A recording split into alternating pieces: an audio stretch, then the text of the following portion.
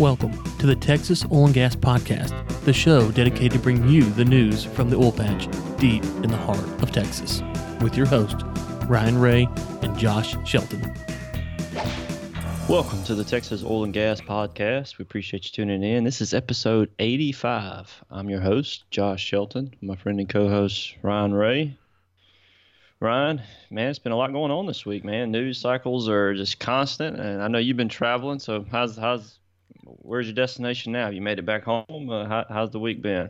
Yeah, I went down to Laredo, Texas this week, but I'm back now and ready to get into the show, Josh. A lot of crazy, stupid news this week, but we do have some news. And reminder, there is no show next week, so we will not have a show next week. So this will be our last one before Thanksgiving. So happy Thanksgiving! Hope you have safe travels and a good time with your family next week.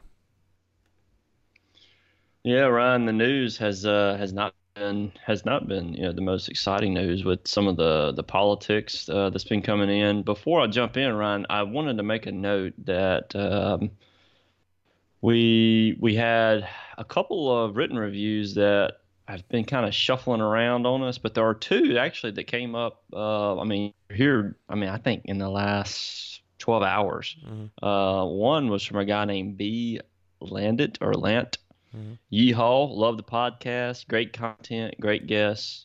Ryan even met with us, OU Law in Norman, to help us get our Student Society's Energy podcast up and running. It's coming soon. Thanks for making your show fun and informative. I quote you every week to sound knowledgeable. Hey, we're the guys to quote, bud. And then we have Matt Carcer. He said he installed iTunes just to leave this review. The banner between Josh and Ryan is the best, but the content is great too. As someone with an interest in Texas oil and gas, this podcast keeps me on what's going on locally. So, two great reviews. Really appreciate it, guys. Really appreciate you installing iTunes just to put that review in, man. Hopefully we can. Hopefully you win something special for it. And I can say, Josh, I know you can't say this, but I can actually say I know both of these people. I've met one, as he pointed out, and the other ones I've talked to extensively online. It would be nice if you would connect with the listeners like I have, Josh. It means more to them, as you can see. But thank you for installing iTunes. I know who that is. He didn't leave his name, so I'm not going to say his name, but you know who you are, so thank you for that. As for the drawing, Josh, you are right. It is that week. Now, this is for the wine basket, and so if you are in driving distance, and I'm about to call your name, hit me up on LinkedIn, and you'll be a winner. And so the winner for this week is Halcon Black. Halcon Black. So 318-599-9192. That number's in the show notes, so you can click on it there. Shoot me a text on the hotline and let me know if you are Halcon Black. You have won the wine basket. If for some reason Halcon Black is outside of the radius for this drawing, we will draw again when we come back on the 30th. But other than that, Josh, we will be drawing on December 14th, which is our end of the year show.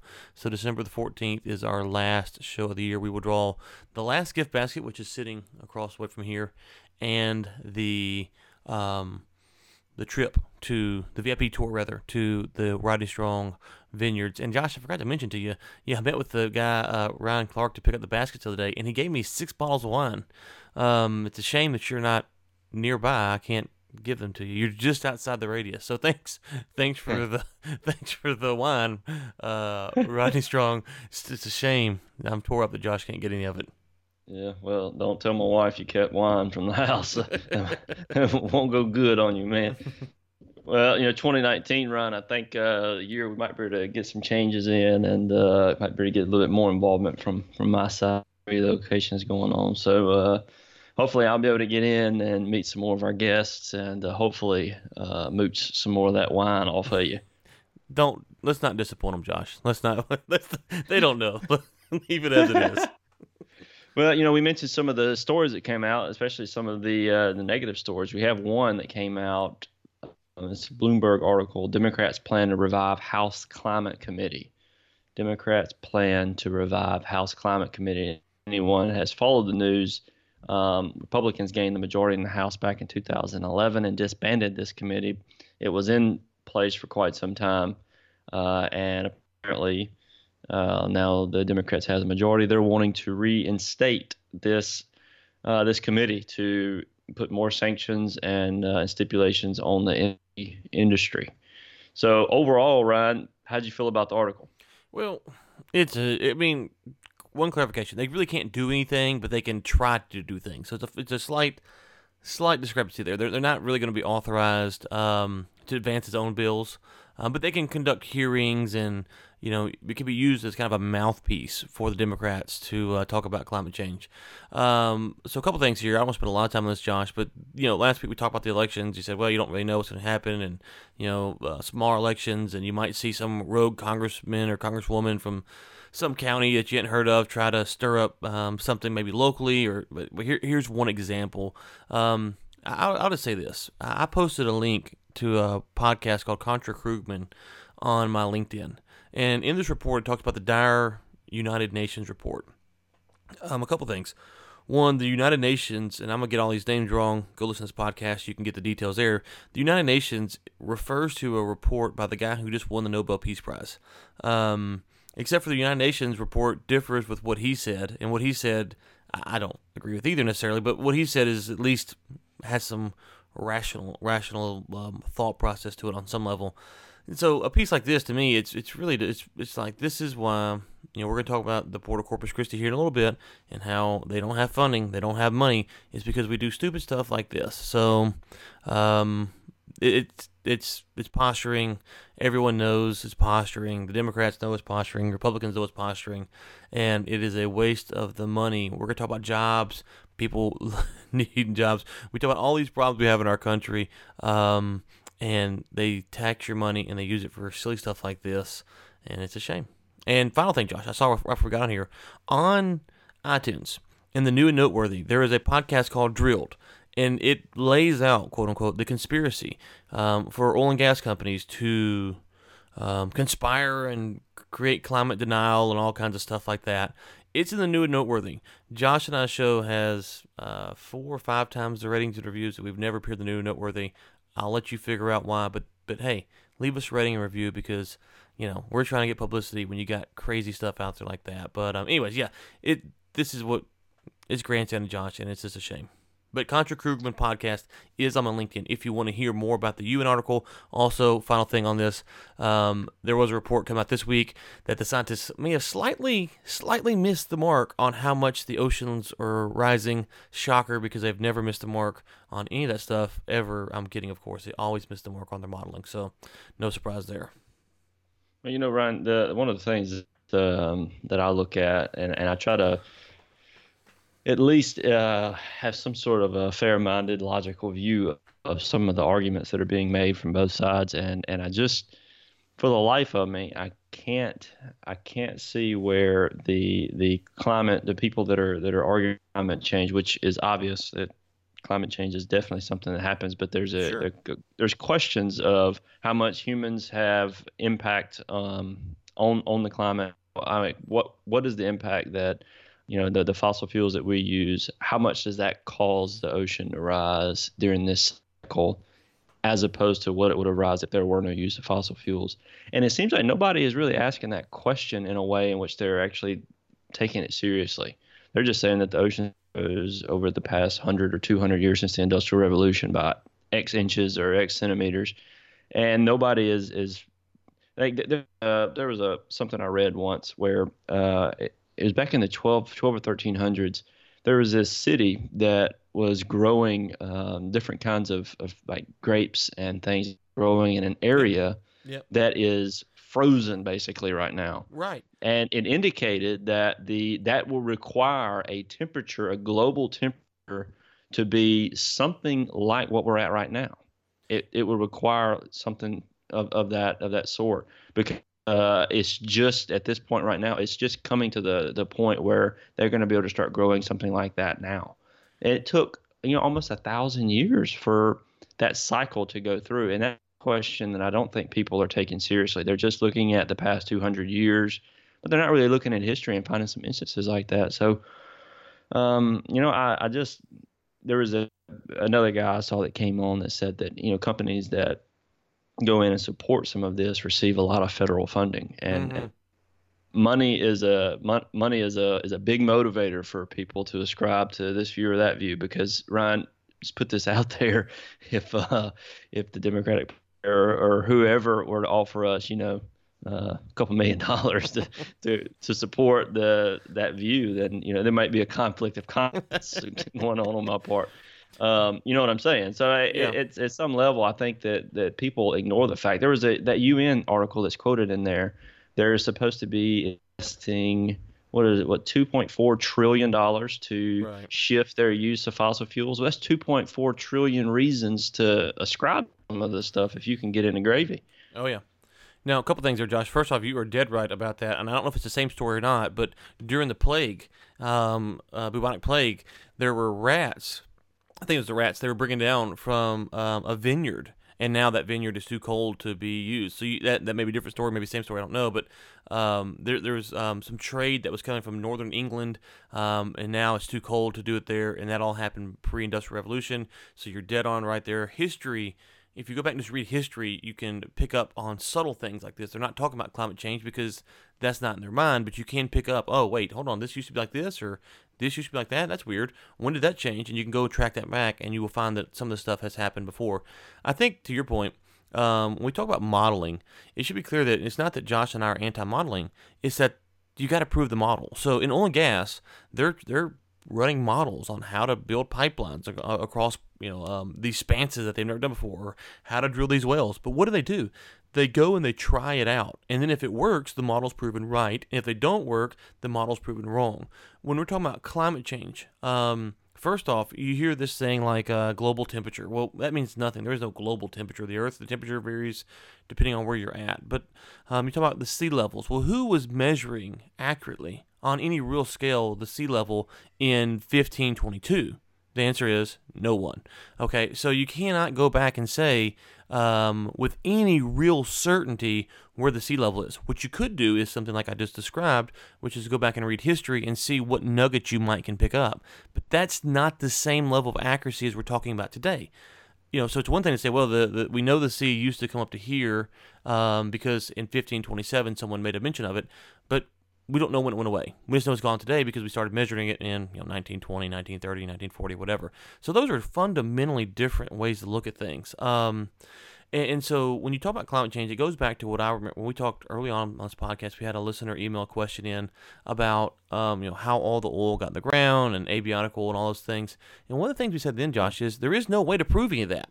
There's no way to prove at this current time how the oil got in the ground. You can have a theory, you can have a thought, you can put together a model, but at the end of the day, you cannot prove it. You cannot prove it. It's unprovable because you would have to replicate what you're modeling to see if it would actually work. And that's the same thing with these climate change models. They put out these predictions, and the variables can be changed slightly and have a lot of different ramifications on how the model, the results come out. And so when you look at all this stuff, it's not Josh and I are saying, like you said, Josh, not say that climate doesn't change. Of course it changes. The question is what causes it and what can be done to prevent it and how do we react to it. Final point is, if you want to talk to someone about climate change and they're really concerned, I always encourage them to go down to maybe South America, maybe the Mojave Desert, go to somewhere where there is no human interaction with the wilderness, and just go live there for 3 to 4 months and then come back. And let's talk about how we have to deal with nature. Nature is not naturally kind to us.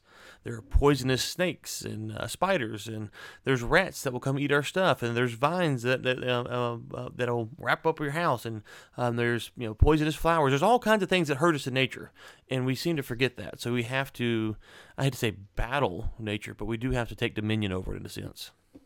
Yeah, Ryan, this is one of my final thoughts on it. I'm looking at the publicity this is about to get in the media, and from definitely the political aspects, the political motive posturing that's going to be happening, really probably on both sides.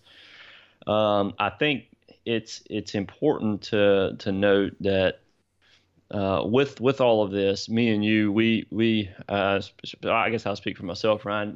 I am all for trying to figure out ways to improve the energy production, develop more clean energy. But like you said, there's a process that we have to go through, and we have to realize that the oil and gas and these sorts of energy that we currently have, they're necessary stepping stones to get wherever we're going to go, and we have to embrace that.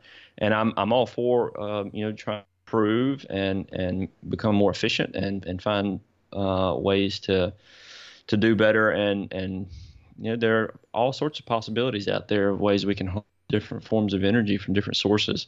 But the only way we're going to figure that out is by embracing full on the energy that we have now and using that. I mean, you look at the Apple that they built that thing that's supposedly running on completely clean energy. The money for them to do that is so lopsided in the amount of money they're saving and the energy they're producing compared to the dollar that they put in, that it's just realistic to expect that to be a city's goal in the near future. I mean, there's just no way. So, but that being said, Ryan, I'm all for trying to develop clean energy. I'm all for that. And that's the thing. When people hear someone that kind of questions some of these statistics, they think, well, they're not really caring about the environment. Well, we are. We also care about people, and the environment kills people every day. I mean, there are people that have access to technology. They have no idea that a hurricane's coming, and they get bulldozed, and they have no way of transportation to get away. All that saves lives on a daily basis. Yep. Dirty drinking water, or Josh, you got to have, as we said in the show, we're having our fourth child. It's a little girl, and we're excited in April. But imagine if our hospital didn't have the power or the plastics or the things to that life-saving care if the unforeseen events might happen when the baby's born. The plastics in the hospital and the power and all that stuff come from oil and gas, so we should be very proud. And anyways, let's get on to other things, Josh, because we can talk about this all day. I know I'm sure the listeners have heard enough climate change for today. There we go. All right. Well, there's a Drilling Info came out with a report. It's a 12-page report. The title of the report is Global Crude Oil Supply and Demand. This thing had quite a bit of information. I mean, the graphs in it, one of them I think was the global supply and demand outlook. It goes back to January of 2014, and it details all the way to October of 2018, a kind of a 4-year span, and it shows you it starts off where they have oversupply and the oil is $100 a barrel. And then it starts to drop in 2015, and it gets all the way to the point following continuing inventory builds. And then there starts to be the supply outages, and the OPEC stuff starts to happen around the beginning of 2017, which I believe is around the time we started this podcast, a little bit before then, I believe. And then it goes all the way till today, basically. So that one graph, it tells a lot of stories, and I think is very informative. Great report here, Ryan. Yeah, it's very detailed, and one of the interesting takeaways, and David Blackman also has a piece that we're kind of coupling with this, talking about that no one's talking. His piece mentions that no one's talking about $100 oil anymore, and it seems that according to the takeaway here on the next last page of this report, let's see here. It says, however, it is clear that the decline profile of shale production will lead to a slowdown in supply in the early 2020s, should there not be additional investment made long-term world supply. So kind of some of the same stuff we said, but the other thing they said is based on current IEA demand growth expectations and current supply dynamics, there is a risk of sustained oversupply through 2023. So you kind of have this thing that's saying, okay, well, you got to have this reinvestment in shale to keep it going, and on the flip side, we feel there's a potential to have an oversupply through 2023. All that being said, OPEC this week is talking about cutting somewhere in the neighborhood of about 1 million barrels a day off the market, maybe as many as 1.4 million. So they are reacting to the prices falling. They are reacting to the prices dropping, the supply rising and the prices falling, rather. And so it'll be interesting to see how this shakes out. But for Drilling Info to come out and say this stuff, you got to kind of take it seriously, because Drilling Info sells to oil and gas companies, right? That is their market. So if anything, you would expect a company like this to be a little bit more bullish than others.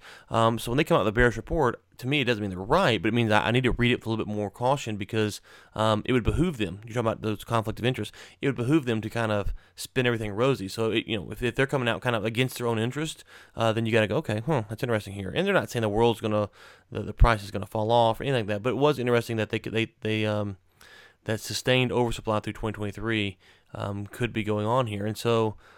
It'd be interesting to see, Josh. I don't know. Obviously, as we say, it's the demand. The demand side of everything dictates this. If demand blows up, then all this goes away. If demand slows down, we have a global recession, then obviously the bottom will fall out. But it was an interesting report, and just like David Blackman said at the end of his piece, he said, quote, all of this which helps to illustrate the original point, if Saudi Arabia and Russia don't know where the price of crude oil is headed, who really does?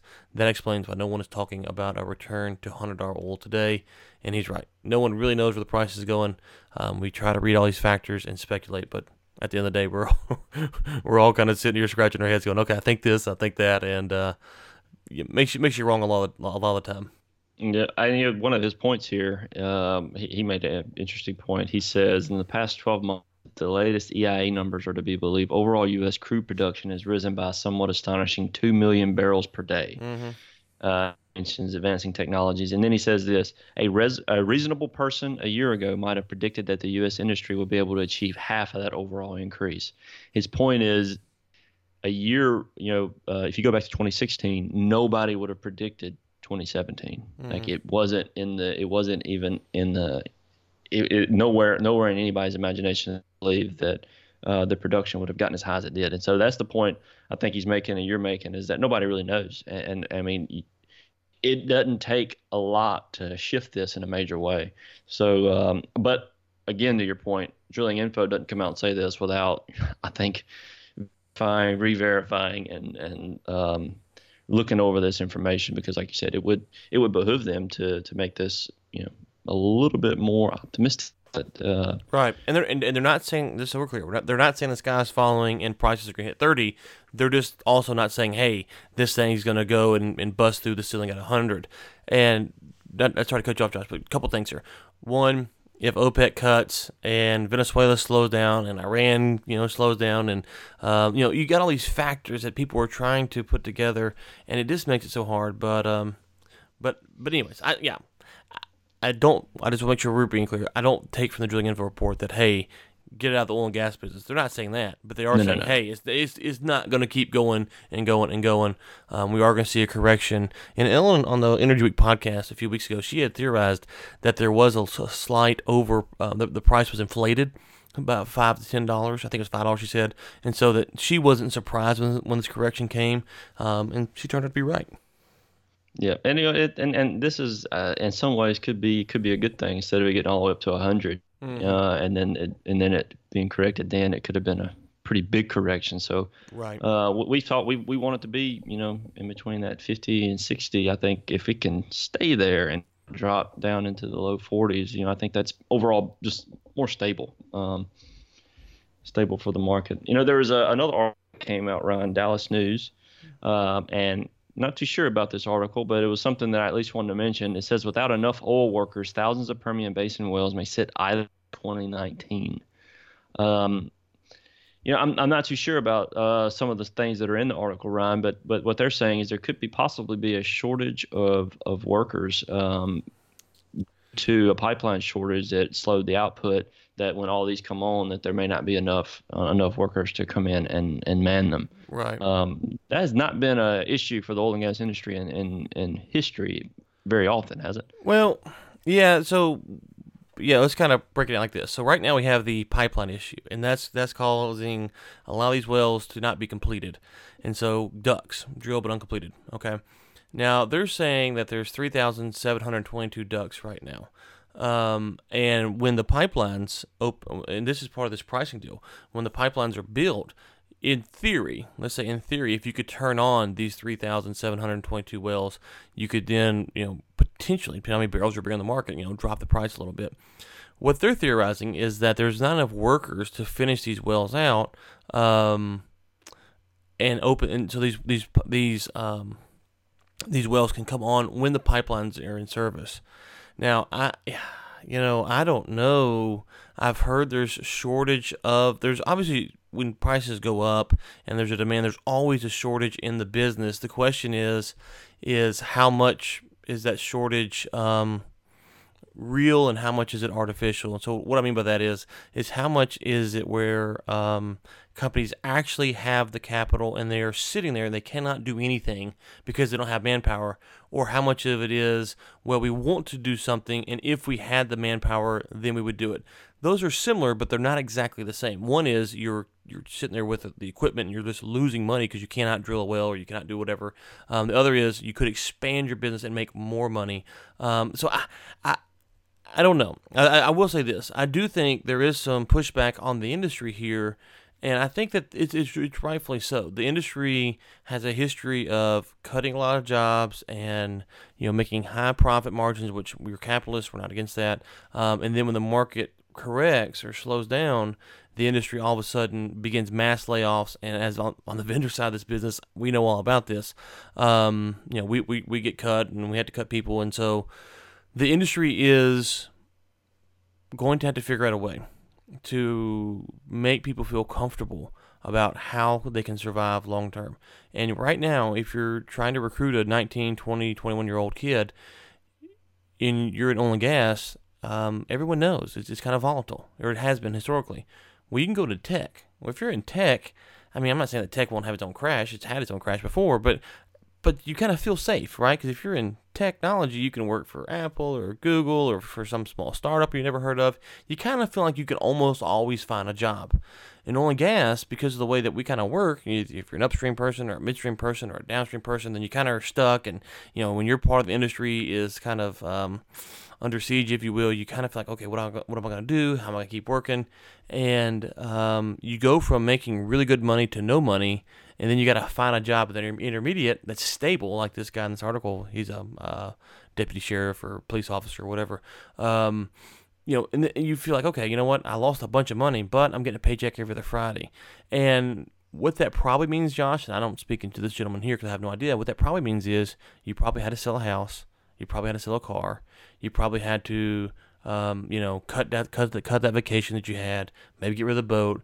And doing all of those things, going from making a lot of money to having a stable job, you go through all that pain. Then when the job comes back, you might not really want to do it anymore because the hurt and the pain associated with all those things that you lost. Going through that process, wondering if you can pay your bills. Maybe your house was a threat of foreclosure.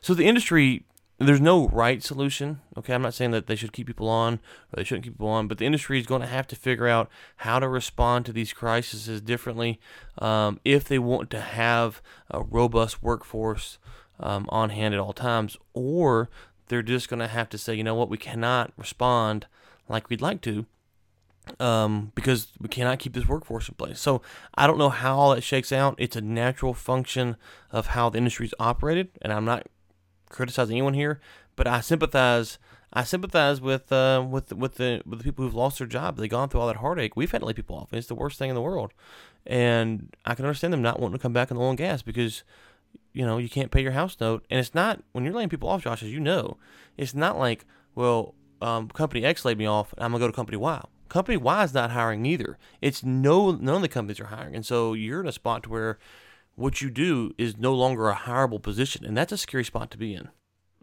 Yeah, that is. It's tough, man. And that's something that you see in this industry. I've seen it several times where people, they have a new truck, car, vehicle, boat, and things are just going great, and all of a sudden, boom, and they end up taking a hit. So it's definitely one of the challenges. But I also think that with proper budgeting and things, there's a lot of things that people could do because of how good the money is when it's good.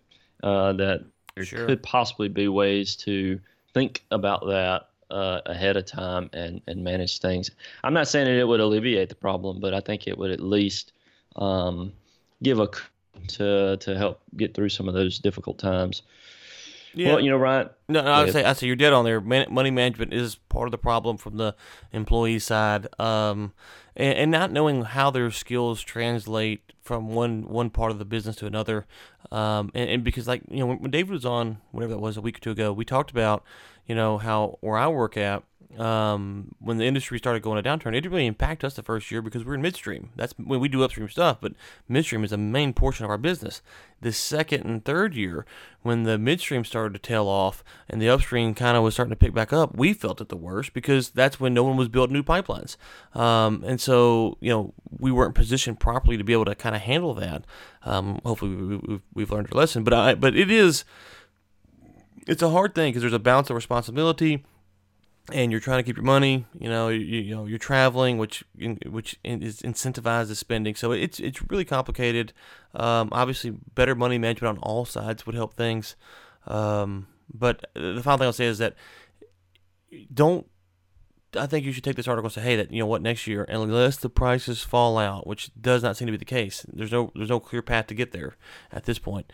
There's gonna be a lot of money to be made for people, as you mentioned, Josh, because if they have all these wells they want to get finished, they want to hook them up and stuff, and there's money on the table, then you can bet these companies are going to pay. So that is the positive side of this article is that if what they're saying is true, there's a shortage, and these companies continue the historic practices, then this time next year, or June or July next year rather, they're going to be willing to pay premium dollar to get you out there and to do these services. So keep that in mind, because that is the silver lining in this piece.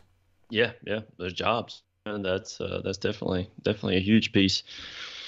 Well, Ryan, we have the Texas Roundup where we try to pull together some information, some different mergers, acquisitions, or updates on stuff like the Port of Corpus Christi. We've talked about this port, it seems, till we're blue in the face, and news came out this week that there are going to be further delays on this port because they are waiting for the government to pay their projected share of the dredges on digging some more of these channels out. So it looks like, let me see where they say the delay caused by the slowdown in federal funding involves the proposed 75-foot depth dredging from the Harbor Island to the La Quinta Ship Channel and the 54-foot dredging from Harbor Island to the inner harbor of Corpus Christi. Government has an obligation to 2/3 of the cost, and we're going to wait. So they're waiting for the government. And this is where articles like this, Ryan, make me want to get behind Trafigura to get in there and show them how it's done, man. I read these articles, I get so frustrated with the reliance that we have on the government there, and there's got to be a better way, man. Yep, and again, we're pro port. We're pro port. We want this deal done. It's just frustrating that we can't get it done. I know it's something. And then so we got another one. Elevate Midstream acquires East Texas gas assets. Elevate Midstream Partners, full-service midstream company headquartered in Houston, Texas, announced the acquisition of Woodland Midstream Partners and the assets of Orion Pipeline. I think that's Orion. It could be Orion, but I think it's Orion Pipeline LLC. So it's a Houston company there that is got some acquisitions going on. Last, Ryan, this is, I think, was a pretty noteworthy article.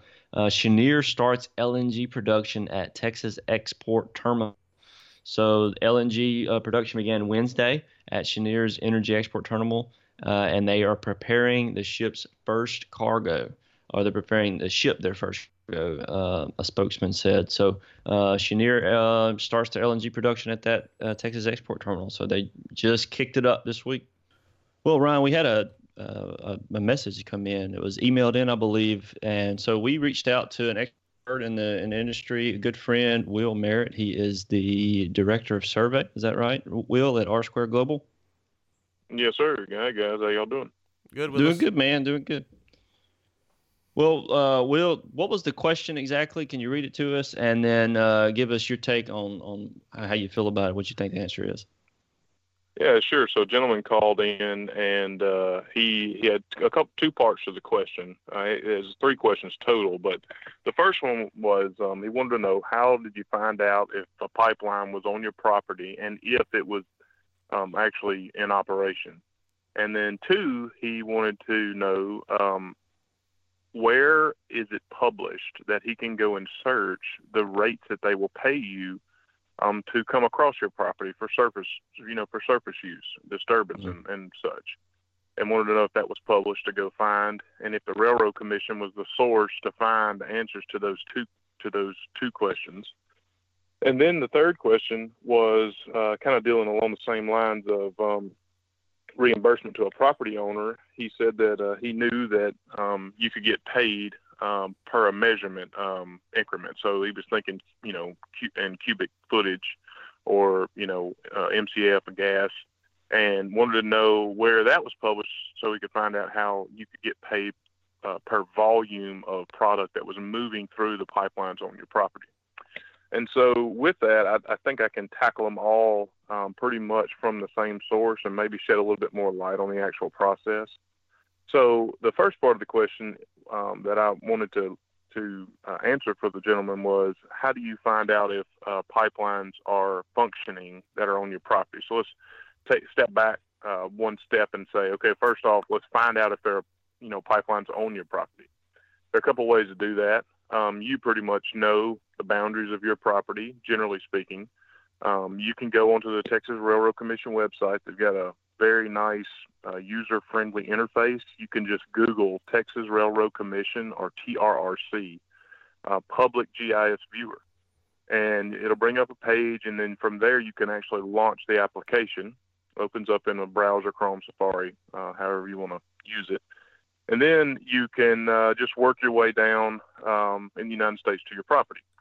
And there'll be a layers tab over to the left side of the screen you can open up and make sure that the checkbox is clicked on pipeline, so it's showing you pipelines.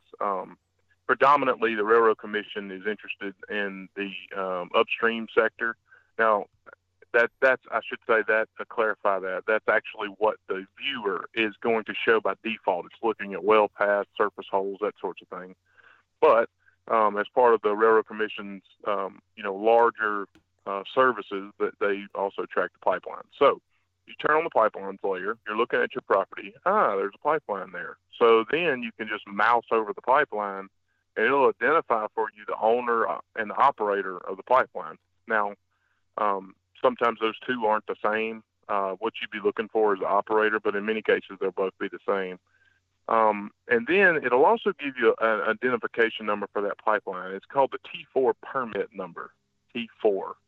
So if you wanted a little bit more information, possibly contact info or know the diameter of the line, what is the product that the line is, that it either at one point the product that it had flowing through it, or could be the current product that's flowing through it.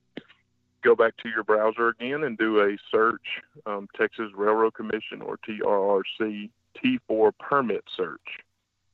Again, you'll open up a browser and it'll tell you, plug in the T4 permit number and all the goodies about that pipeline when it was, when it was first handed over to the Railroad Commission, and then when it was updated, and contact information's there, the actual routing is all there, that kind of information. So that's kind of the desktop way of finding out who the operator is and what the product is. That really doesn't go to answer the question whether or not the line is abandoned or whether or not it is actually in use underneath the current product that's shown there. Now, the Railroad Commission will, some pipelines on there, especially the more recent, since like 2002 or 4, something like that. If you click on the line, it'll tell you whether it's in service or if it's abandoned, and that's helpful. Another, way of trying to find this out is, if this is a regulated pipeline, and that regulated comes with a lot of baggage to it on what it means under which regulations it's under, but there should be pipeline markers on the property, and those will have contact information for the company on there. So that also, if you can recall there being a line marker on the line, you can go pull that information and give them a buzz to find out. And the second part of the question was, kind of trying to understand, or he was really just trying to look for a place he can go and see and how much they would pay him per foot or per rod, which is, 16.5 feet, or whether it was an area-based payment, square acres, square feet. He wanted to know if there was a place you could go to find that out. And in my experience, that is always handled a certain way. It's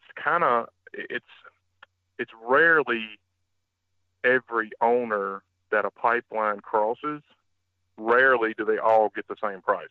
It's a negotiation that goes on between the landowner and the pipeline company. So they may give you a range. You may know what your neighbor is asking for. You may know a fair market value by talking to an attorney that can help you understand the market. But some guys, hypothetically, they can get $200 a foot, and your neighbor, he might strike a deal for $180. And so that really is a case-by-case basis, and a right-of-way agent will kind of be the broker for the pipeline company to help, work through those deals with you.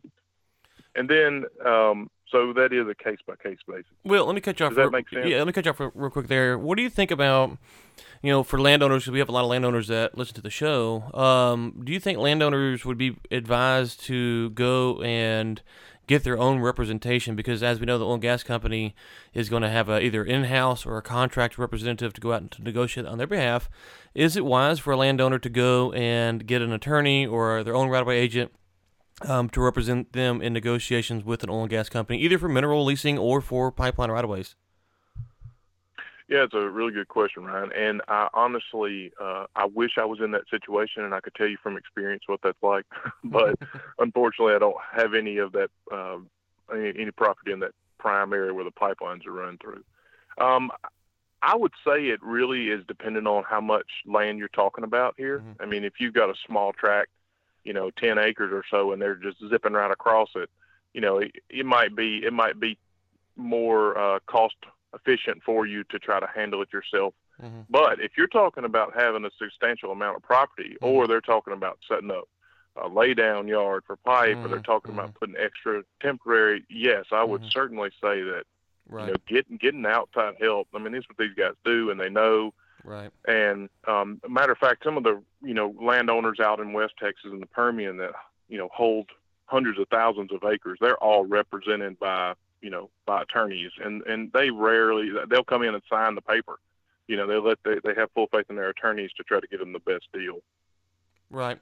And so that Yeah, and just on that, your question? yeah, no, that's great, because there's things to consider from a pipeline standpoint as well, or a surface owner. But if you look at it, one thing, if you're going to represent yourself, I would suggest, and I'm sure you would agree with this, is go to the courthouse, pull other right-of-way agreements, and kind of get familiar with the language. Because now out in West Texas, you don't have a lot of big trees, but let's say you're closer to East Texas, you have big trees. They may want to bury the stumps. There's all kinds of construction items that you might not be aware of there.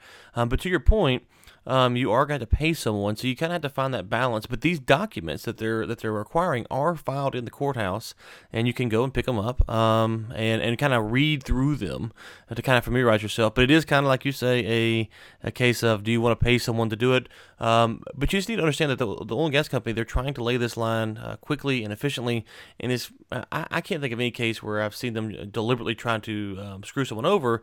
But the landowner sometimes feels that way because they didn't fully understand what they were getting themselves into, as far as, like, you're talking about lay down yards or extra temporary workspace or reseeding, things like that. So they're access roads. So those are all those kind of things that you might consider if you are a landowner. You might want to seek representation just to get someone to kind of look at it.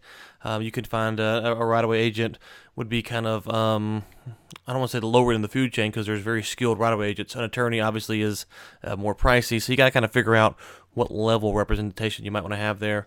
So final thing for you, Will, before I let you go here, obviously, you guys are staying busy, you got a lot going on. What are some of the things from the oil and gas company side that you're seeing as it pertains to right-of-ways or for drilling out in the Permian? What are some of the issues that you're coming across and that you're trying to solve? Well, obviously, it's the congestion that everyone's talking about, where you've got a lot more product coming up than you can actually ship out. There's a rush, an absolute rush in the field for pipeline companies to claim these right-of-ways. For example, if you're over in New Mexico and you're on state land or BLM land, they're almost going to require that you follow an existing SCAR. And the issue there is you're looking at 9 months, 6 to 9 months for the state to, finish out your grant so you can begin construction. And you're looking at close to a year with the BLM. And what happens here is, because the BLM and the state are so overwhelmed with all these requests coming in, is, let's say my pipeline company goes out, my surveyors establish a route, and we turn everything in, and then you come out and because the cows knocked down the stakes, or I wasn't allowed to leave stakes up, or for whatever reason, you claim the exact same route that I had, or a portion of it, because we're both attracted to the same area because of the constraints, whether it's the lesser prairie chickens habitat, whether it's mating season for the Abernose falcon, or just because there's an existing scar there. We're both attracted to the same areas by default. You go in there, you file plats on the exact same piece of real estate, and at 6 months, you and I pull up bulldozers at the same time. Big problem, right? And so that's all stemming from the congestion of there's just so much influx right now of business. And on the upstream side, we're seeing some of the same things, actually, because producers are trying to get in there and punch holes in the ground and get to work. But there's so much lead time on getting these things filed with the state and with the BLM.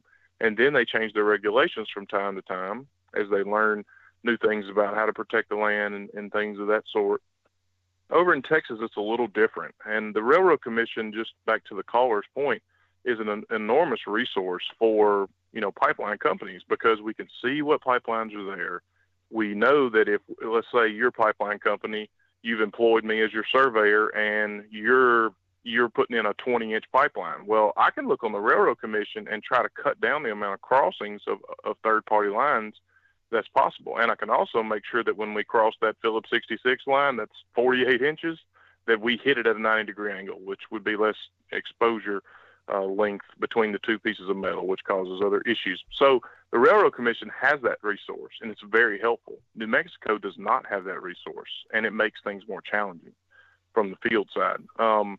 And on the service industry part, it's just exploding. A lot of the job creation we see in the market, I mean, I don't know what the percentage would be. I would imagine it's significant as compared to the same category in the recent years, and I'd be interested to know in oil and gas services what the uptick has been in jobs created because of new companies being hired as to that in 2014-15. That'd be an interesting statistic. Yeah, it's one of those statistics we talked about. Yeah, we talked about on the show. The problem is the government, the way they measure those metrics are by a very limited category. So like at R Square Global, probably is not going to be included in that. And so you have a lot of these quote unquote ancillary jobs that are actually directly related to the industry that aren't really being measured. And so it is a definite thing that you'd like to track, but it's probably the accurate number is really hard to find. On those pipeline crossings, those are costing companies like $40,000. Is that about right? If they miss a pipeline crossing and they go to construction. So yeah, finding out information like that is critical.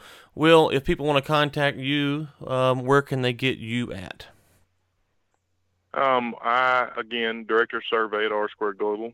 I have an email address, will.merritt@GOR2.com.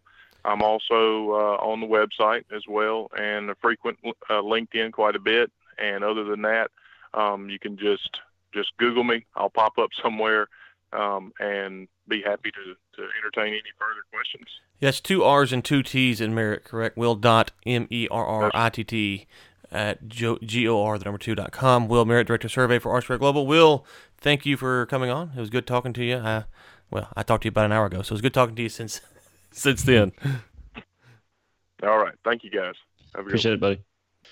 All right. Well, thanks again for Will Merritt coming on, Director of Survey at R Squared Global. Really appreciate his insights there, Ryan. And last thing before we sign off, the drilling info rig count we're at 1,167. We're down by 5 from last week. Overall, hanging in there. I mean, it's staying about the same. It's not really up or down very much at all. Yeah, and in the interest of full disclosure, Josh, we've known Will for you've known him longer than I have. I've known him for probably 8-9 years now or something like that. And obviously he works for me at R Squared Global, but we've known him for a long time. It's good to finally get him on the show, and he's really a funny guy. Too bad he wasn't funny today, so I had to give him a hard time about it. All right, no show next week. We will be back November 30th recording, so come out the first week of December. And until then, keep climbing.